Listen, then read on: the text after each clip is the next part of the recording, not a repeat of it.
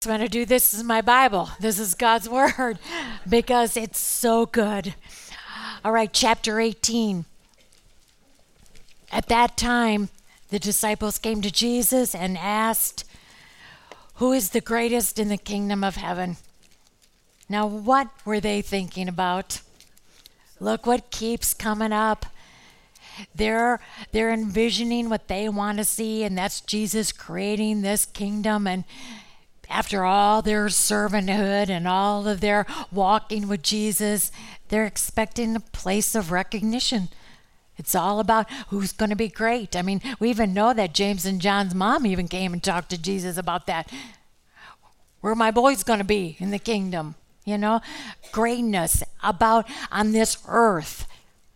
It's like we are so ingrained with thinking that success and greatness is about what people think, what we've achieved. It's all about the now. It's all about this world. And Jesus is going to give an example. Now, the thing is, they're not going to want to hear this because they want to hear, "Oh, I'm going to put you here, and everybody's going to see you here, and you've achieved here." And instead, he called a little child and had him stand among them. I mean, that had to have been, what are you doing here? Because we know the disciples kind of thought children were a pain in the neck. So we know that when Jesus came and brought a child, their first thought was, what about this kid here? And Jesus is saying, this is what greatness looks like. And he used this as an illustration because what does a child do? What does a child do? A child trusts. We've talked about this before. A child puts their hand in a parent's hand. A child knows that their parent will never lead them down the wrong path. A child just knows that their parent has their best interest in mind. I mean, this illustration, that was brilliant because the attitude and the actions of a child are exactly what Jesus wants for us. It's not what we've achieved. It's not who we are and what people think of us. It is where our heart is and what's coming out of our heart and what are our priorities. How is our life lived because of our heart? Because remember, he's already taught us that. What's in our heart is determining our character. That's why I don't know how we can do Matthew 18 without having done the previous passages in Matthew, because they all have built on each other. He said, "I tell you the truth, unless you change. So in other words, he's showing you right now, you've got to change because the way you are right now, your heart condition, your priorities, your thoughts about just now, he said, that's got to change. Unless you change and become like little children, you will never enter the kingdom of heaven." Boy, that's major. You're not going to enter the kingdom of heaven unless you become like a child and trust that way. I've said this so many times, but this is just proof, again, that he expects us. Because what does a child do? Listens to what the parent says. What does Jesus say to us? You're not going to get to heaven unless you humble yourself and see yourself the way you really are, and that you really need a Savior, and there is no way you could get to the glory without him. You have got to get to that humble, low condition. That's why I always say, before you can have the greatest day of your life, you've got to have the worst day of your life. You have got to humble yourself to realize your need. And if you don't, you won't enter the kingdom of heaven, because this is the way he set it up. We have got to come humbly to the cross of Christ, knowing there's nothing we could do to be bought back, to be redeemed. You have got to get to that position. And unless you become and have the faith of that child and see yourself as a helpless, in need of, you're not going to get there.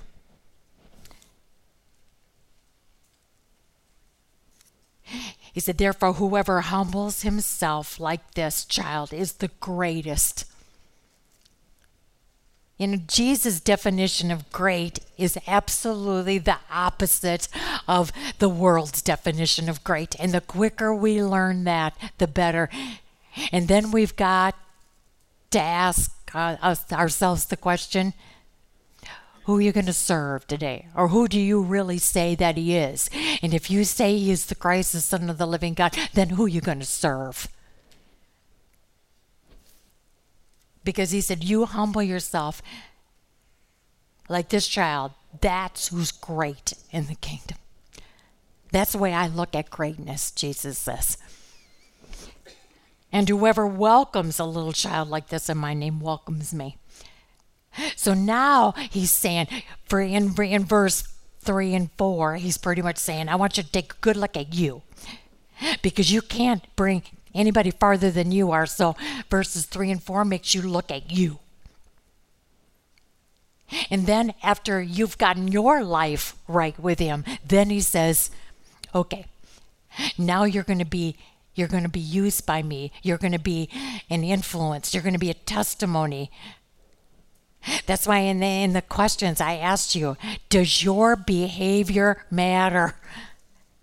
Our behavior matters. I don't think we really comprehend how much our behavior, and that's why again in previous chapters he's talked and stressed that our walk has got to match our talk. So he said, anyone who welcomes a little child in my name welcomes me. But if anyone causes one of these little ones, and little ones, I mean, it can literally be little ones like me with my Greta this week, or little ones, I even look at my sons, and as grown up as they are, they're still my little ones. Because I will always be their parent. And so you've got to stretch this word a little bit. What kind of example are you? What kind of behavior are you seeing? And this whole thing about, I want to have a talk with you kids because I don't want you to do this. Yeah, but you do it. Well, yeah, I know. Do as I say, not as I do. That is the most ridiculous pile of crock I've ever seen. And I don't mean to be so blatant, but it is. And we have used that. Do as I say, not as I do. Our behavior matters. It's influential. It shows them what we believe, and that is what we are to share and show them. I think it's that important. That's why he says, if anyone causes one of these little ones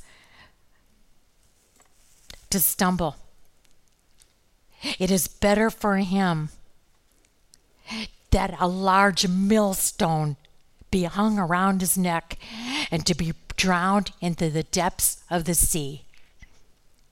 Now you've read that. I've read that many times. All of a sudden, well, you know what that meant? That little one is better off having you not even here than you leading them down the wrong path. That's what he said. It'd be better, he said, if a millstone be hung around your neck and you drowned into the depths of the sea. That means you're not here. So Jesus is saying it is better that you weren't even here at all than be a bad influence and take them right to the doors of hell. I thought that was major there. Woe to the world, he says, woe to the world. Now, he knows that sin came in, Genesis 3. This world has gotten worse and worse. Cultures, everything has changed so much.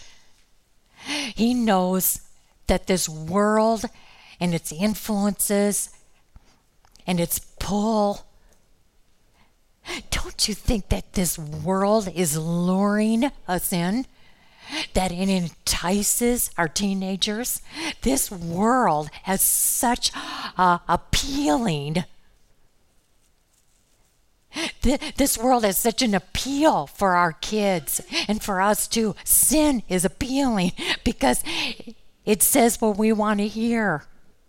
It allows us to do what we naturally want to do. And that's why he says, woe to the world. I can remember in Romans, in the Living Bible.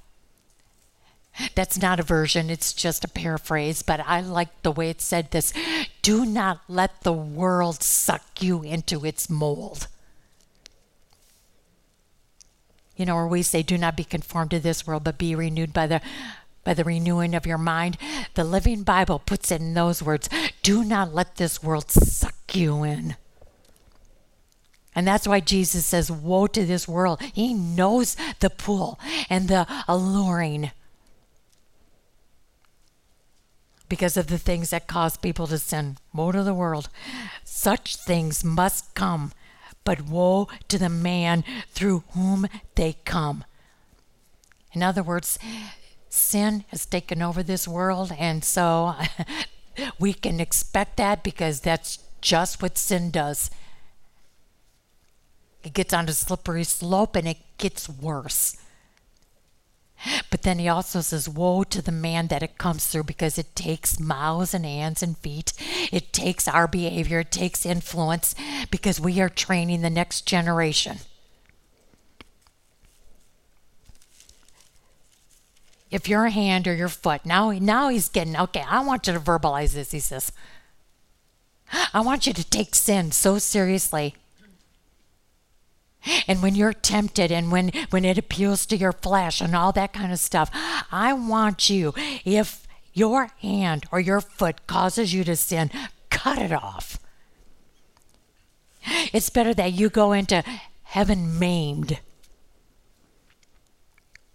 It says that about the eye. If your eye causes you to sin, gouge it out. It's better for you to enter life with one eye than with two eyes.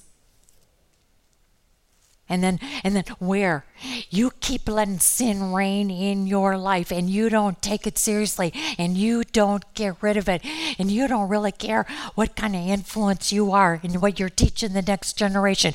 If you're taking this too lax, he's saying, you know what? And the words, I'm not being ultra dramatic here. He's saying, I'm not that's going to lead them right into hell. That's how serious this is. But then he also, you know that he's not saying, oh, go cut off a leg or an arm or gouge an eye out. He doesn't want our bodies maimed. Literally. He doesn't want us to deform our bodies and mutilate our bodies. He isn't saying that. He's saying,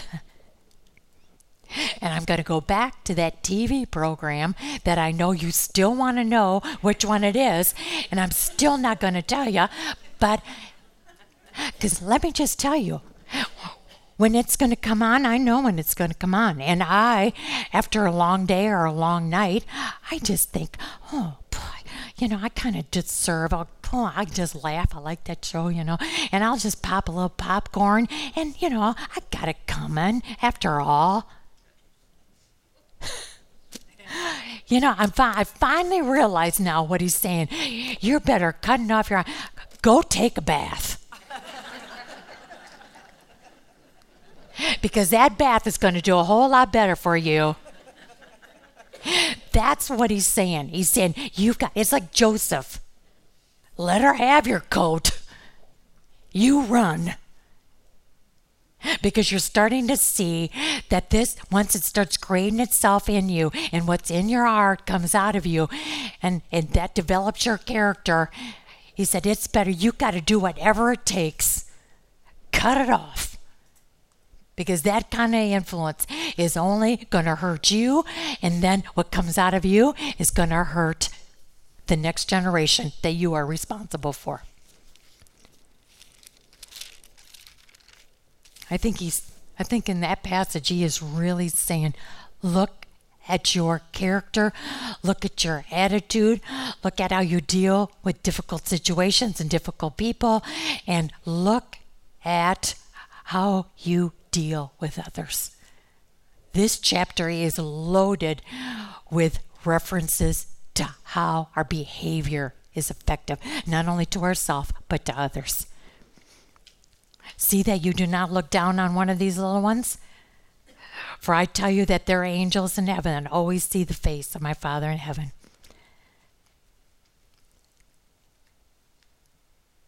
Isn't that a precious thought that we have angels that know us and protect us? And I just thought that was such an endearing verse.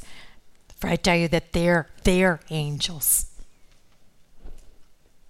that have been instructed for me.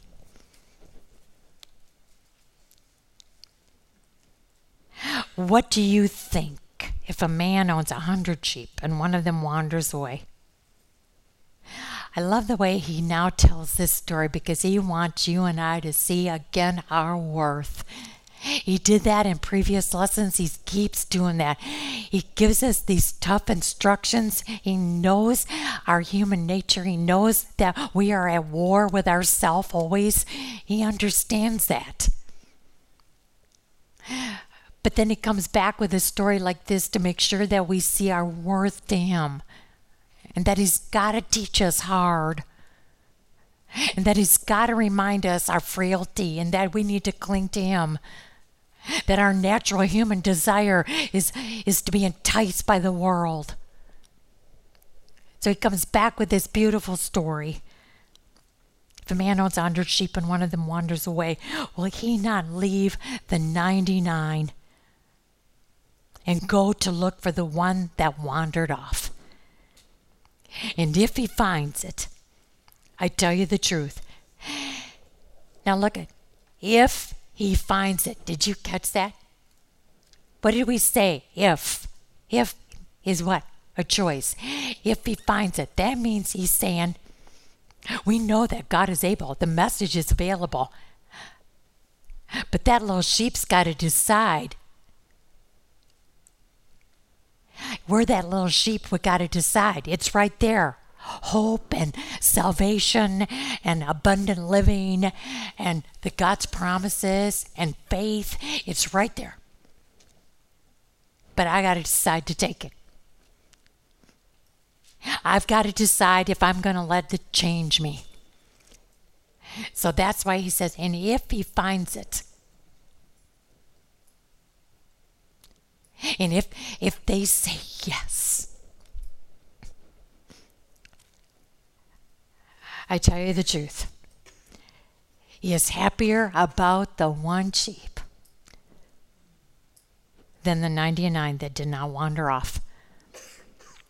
That's how valuable one soul is to him. That's how valuable.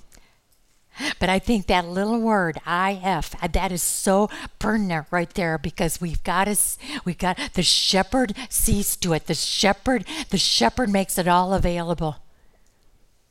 But we got to decide if we're going to find it.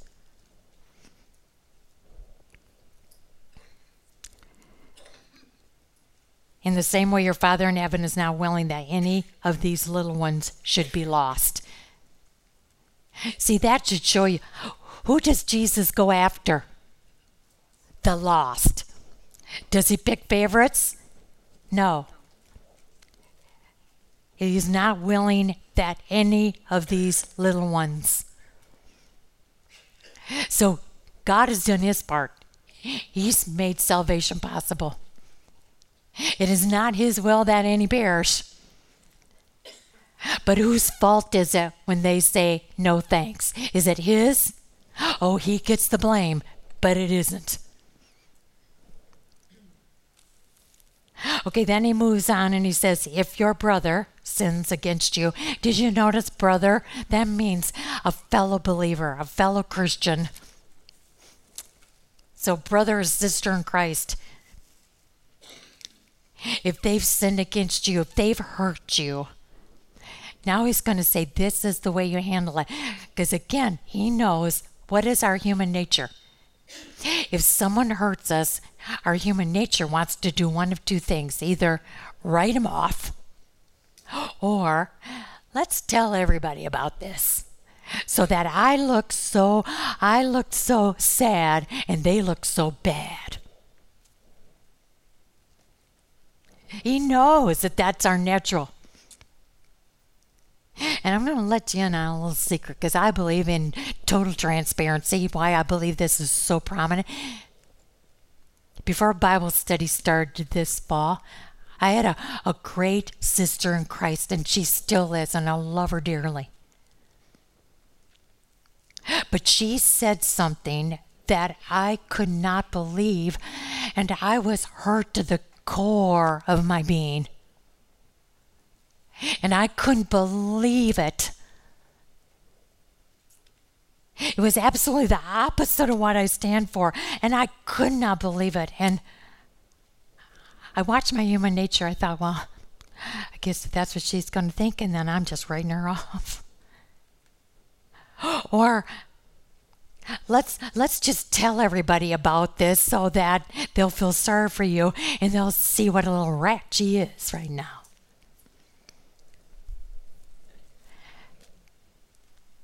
And then I was reminded of this. Jesus, this is the way I want you to handle it because it's going to happen.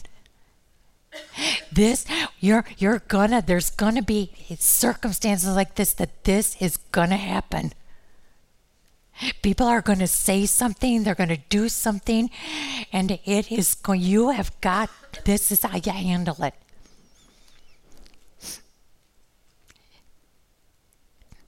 Go and show them. Go and tell them what they did and how you took it. And how it hurts you, tell him. And if he listens to you, have won your brother over. Because you know, now that's why he starts with this one, because you know what? I really feel, because it happened to me. 9 chances out of 10, you handle it this way. You go to the person, you say, maybe you didn't even realize, maybe you didn't even mean it this way, but this is the way it came across to me. And I want you to know, it hurt me to the core. I want you to know that. Because, see, I don't want to write you out of my life, and it wasn't right for me to just tell everybody. I want to come to you first because I want you to explain. And you know what I found out? Total misunderstanding. 9 chances out of 10, it's usually something that is taken wrong, or I was having a bad day. I'm so sorry, I didn't mean it.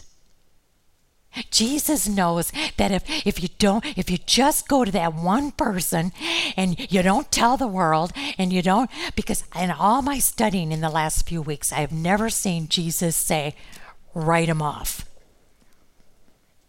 And that is so what we want to do, write him off. Well, why? Because you don't want to be hurt again. But I've never seen the way Jesus is acting in his comments. He never says write him off. So this is what he says. It's just one-on-one. No one else has to know. Get it out. Get it over with. And like I said, I bet 99% of the time it will be resolved if you handle it that way. And then he says, well, if they want to be difficult, then take 1 or 2 people as testimony, as witness. But he moves right in and says, if that don't work, you see, right now, you know that their heart is hard. And then he says, go to the church. Now, literally go to the church. What I think is, as the body of Christ, we come to you because as the body of Christ, we listen to him, and he says this. This is the non-negotiable we're standing on here. That's what the church is. The church is the body of Christ, listening to God's word, living by God's word. Okay, then they don't listen either. Their heart is so hard. Now what do we do? Now, I first read this where it said, oh, then treat him as you would a pagan or a tax collector. I thought, good, write him off. And then I thought, no, what did Jesus do to Matthew? What did Jesus do to Matthew's friends that night of the big party? What did Jesus do for pagans and sinners? He forgave. He went to them. He made himself available. The whole goal is to love them into the kingdom. The phrase that kill them with kindness. You do because your goal is to win them. And there again, do you see Jesus? Write them off. See, that's where we want to go. Write them off. No, you still have a job to do. Live it out so that they can see. And then he says, I tell you the truth. I hope you're looking at that now whenever you see Jesus say, I tell you the truth. You really take a look at what he's saying. And he talked about this before in our lesson a couple weeks ago. Whatever you bind on earth will be bound in heaven. Whatever you loose on earth will be loosed in heaven. He's talking about it in the context of relationships. He's just saying, you stand on the non-negotiable principles of Scripture. And let's say you still don't get the response that is what they need to do. They still refuse. If you've used my word, and remember, what's bound on earth is bound in heaven, what's loosed on earth will be loosed in heaven. You use God's word, even if you don't get the results that you want. He is saying, I stand with you. And if we know that our Lord is standing with us, even if the friendship goes away, whether they leave and go to another whatever, we can have the assurance that if we stood on the principles of God's word, we're hearing God say to us, I'm standing with you, even when we don't get the results we want. Because humans are humans, and hard hearts are hard hearts. But it's so easy to crumble when we don't get the results. But Jesus is saying here, you stand on my word that doesn't change. I'm with you. And that should be all we need. Again, I tell you that if two of you are on earth, agree about anything, see, that's what he's saying. He wants us agreeing together on the principles of God's word. He says, if two of you are gathered together in my name, there I'm with you. I think that says so much. I think he wants us to make sure that we're standing on God's principles, that we have someone that agrees with us on God's principles. But also, I think he's saying, where two or three are gathered together, I want you to know that I work as powerfully with two or three as that I do 200 or 300 or 2,000 or 3,000. When I'm working, it doesn't have anything to do with numbers.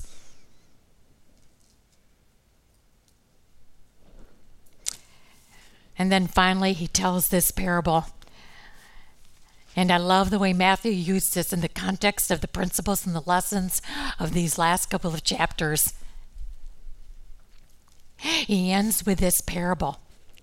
Then Peter came to Jesus, Lord, how many times shall I forgive my brother when he keeps sinning against me? Up to 7 times? I went back to the Jewish law, and the law was 3. And then after 3 times, you could write him off. Aren't you glad Jesus came and fulfilled that law? Because you think of how many people would be writing off. And Jesus said, no, we've got a whole new way of handling things. And that's love. It's unconditional love. It's grace. That's what changes lives. So Peter, being kind of the big shot he is, how about if I forgive 7 times? And Jesus smiles. He knows Peter. He's saying, Peter, I'm going to tell you 77 times. Another version says 70 times 7. And we know the number 7 means you just keep forgiving again and again. Did anybody notice the sign when you came into church this morning? Oh, it was so wonderful. It said forgive again and again. I said to the Lord, okay, I get it. I saw it in your word. I saw it in the marquee this morning. Forgive again and again.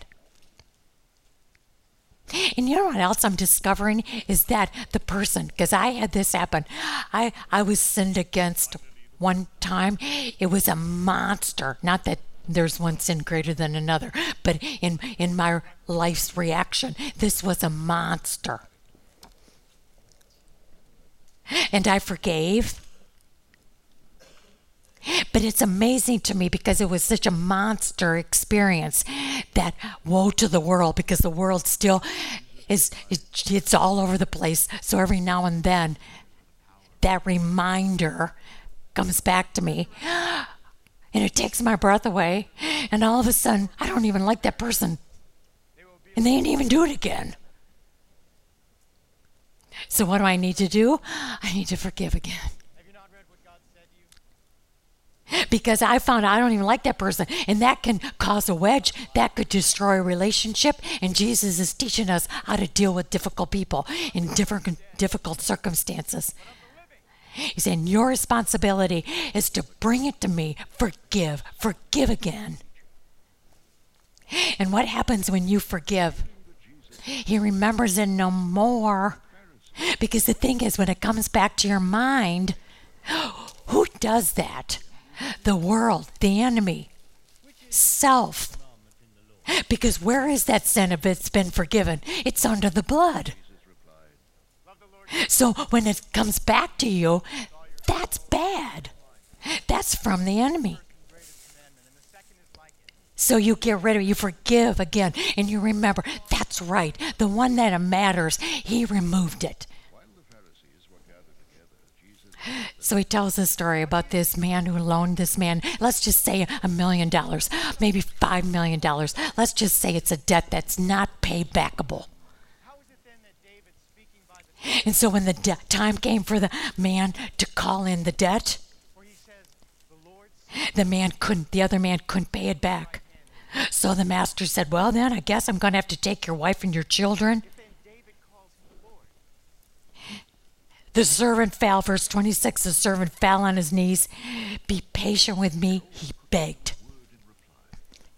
And I will pay back everything. You know what the master is thinking? I know better.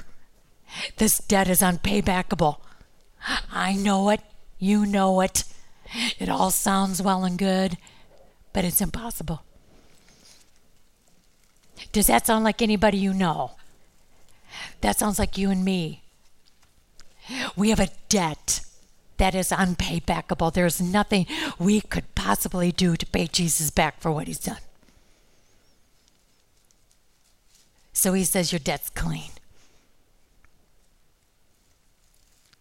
So keep that in your mind right now. You have been forgiven a debt there's no way you could pay back. He knows it. You know it. And so he said, I'll take it. I'll do it. I'll pay it. What should that be doing to you and I? Oh my goodness. And I want to know what happened between verse 27 and 28. There's nothing but white space, but something terrible happened between verse 27 and 28. And it's a 4-letter word. It's called SELF. It's called, this is what faith in yourself looks like versus a mustard seed of faith in him. Here's the contrast in your actions. That's what happened between verses 27 and 28. Because that same man that was forgiven this debt went to the man that owed him a measly $20. And when the man said, I'm sorry, I can't pay it, he grabbed him and began to choke him. Pay back what you owe me, he demanded. his fellow servant fell to his knees and begged him. Now look how Matthew made sure he quoted Jesus exactly. Because in this parable, did you notice that this man that owed $20 is saying the same words as the other man? Be patient with me, I'll pay you back. Remember when he refused? Instead, he went off and had the man thrown in prison. The man came with that humble spirit. I can't, please, I'll do whatever it takes. You'd think this man would say, who said that before? But no. But he refused. Instead, he went off and had that man thrown into prison until he could pay the debt. When the other servants saw what had happened, they were greatly distressed and went and told their master everything that had happened. Then the master called the servant in. You wicked servant, I canceled all that debt of yours because you begged me to. Shouldn't you have had mercy on your fellow servant just as I had on you? In anger, his master turned him over to the jailers to be tortured until he should pay back all he owed. Verse 35, it's a haunting verse, but it's supposed to be. This is how my heavenly Father will treat each of you unless you forgive your brother from your heart. From your heart. That is exactly where salvation took place. That is exactly where the Holy Spirit lives. He's the one that can do in us what we can't do for ourselves. We went to the cross and accepted that grace. If you have any fathom of what that meant for you and where you would be without it, you and I should be tripping over trying to forgive the people in our lives. It's the least we can do after what He has done for us. So He's saying, if you can't forgive, if you carry on and you hold on and you have a right and you let those wrinkles between your two eyes get bigger and bigger, and you let it permeate every part of your life, and you stay crabby because you feel they deserve it, and you have it, and you have a right, because after all, Jesus is saying, you don't even know what I did for you. So maybe it never even happened. Maybe you just know the words. You maybe played a game. You've played church. You heard that Jesus died on the cross for your sins. Yada, yada, yada. But you never really grabbed a hold of what you would be like if He hadn't. Because if you do, if you comprehend it, it isn't hard at all to forgive. Because it's in that kind of forgiveness. And sometimes people, this helped me a little bit. I'm just going to pass that on to you. Forgiveness, whether they want it or not, it only takes one person to forgive, and that's you. And taking it to the one who does. Reconciliation, well, that's another story. That takes both of you. That takes the two people. So Jesus isn't saying that there's always going to be reconciliation because the other person is still responsible. But when it comes to you forgiven, you're responsible, and you alone. But the thing is, be set free. Because when you forgive, it sets you free. And that is the way He wants you to live. So have a good week, everybody.